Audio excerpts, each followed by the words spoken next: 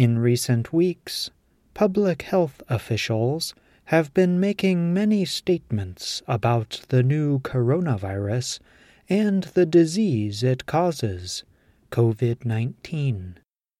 Officials give either very general or more detailed information about the virus.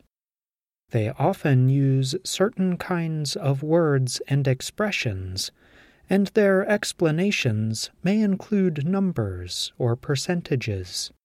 These issues will be our subject this week on Everyday Grammar. Expressions of quantity often appear in news stories about the coronavirus. When speaking with reporters, experts often talk about numbers of cases in order to give people an idea of what is going on in their country. One such expert is Dr. Anthony Fauci, director of the U.S. National Institute of Allergy and Infectious Diseases. Here, he is talking about the spread of the coronavirus in the United States.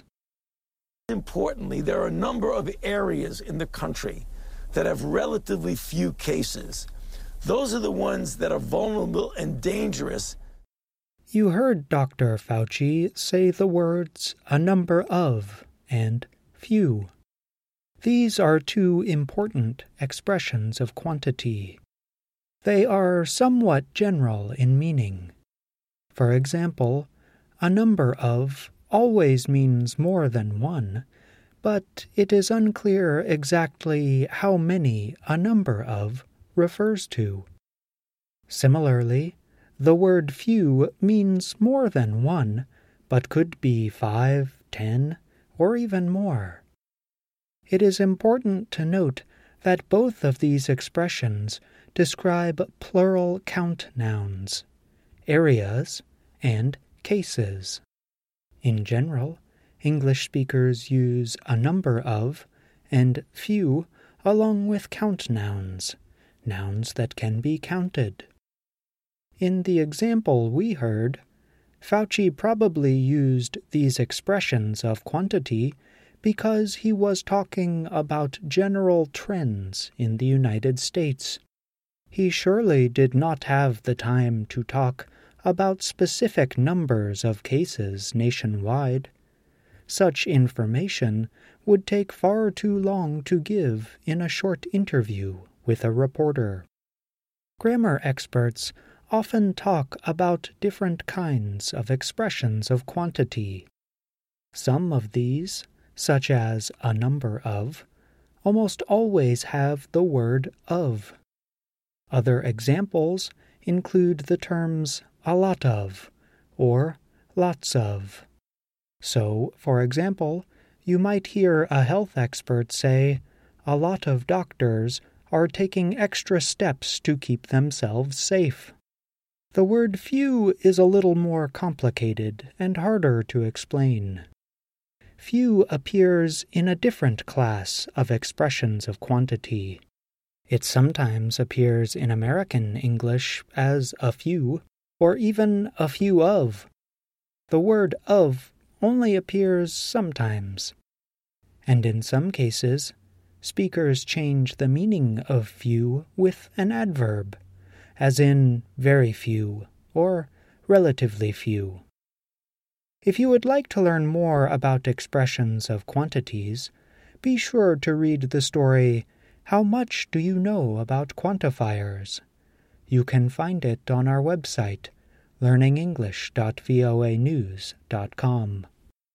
Now let us turn to how a scientist or medical expert might give more specific information when talking about quantities. One of the central questions about the coronavirus pandemic is this: how many people have to go to the hospital because of it? Let's listen to an example. Here, Dr. Payal Kohli tells about specific information from a report by the U.S. Centers for Disease Control and Prevention, also known as the CDC. Yeah, so the CDC report that just came out a couple of days ago was a little bit of a surprise because what we had mostly been hearing was that older people end up having ICU admissions and hospitalizations. But what it actually showed was that 38% of hospitalizations were people under 65. Wow. 48% of ICU admissions were people under 65. Here, Dr. Coley describes numbers related to hospitalizations and intensive care unit, or ICU, admissions. The ICU is a part of a hospital that provides care for very sick people. Note that Coley always used the word of following the percentage. So, she said 38% of hospitalizations and 48% of ICU admissions. The general pattern she used was percentage plus of plus noun. You will hear this kind of pattern in all kinds of news reports. For example, you might hear about an education report that says 25% of American college students have more than $10,000 in student loan debt. The goal today was to show you a number of ways that health experts describe quantities. When you read or listen to doctors or other experts in the future, ask yourself how they are expressing quantities. Do they give general descriptions of trends, or do they give specific numbers? When you ask yourself these kinds of questions, you will begin to see patterns in how people express different kinds of information. Be sure to make note or record the patterns you find. Then try to use what you learn, either in speaking or writing. And that's Everyday Grammar. I'm John Russell.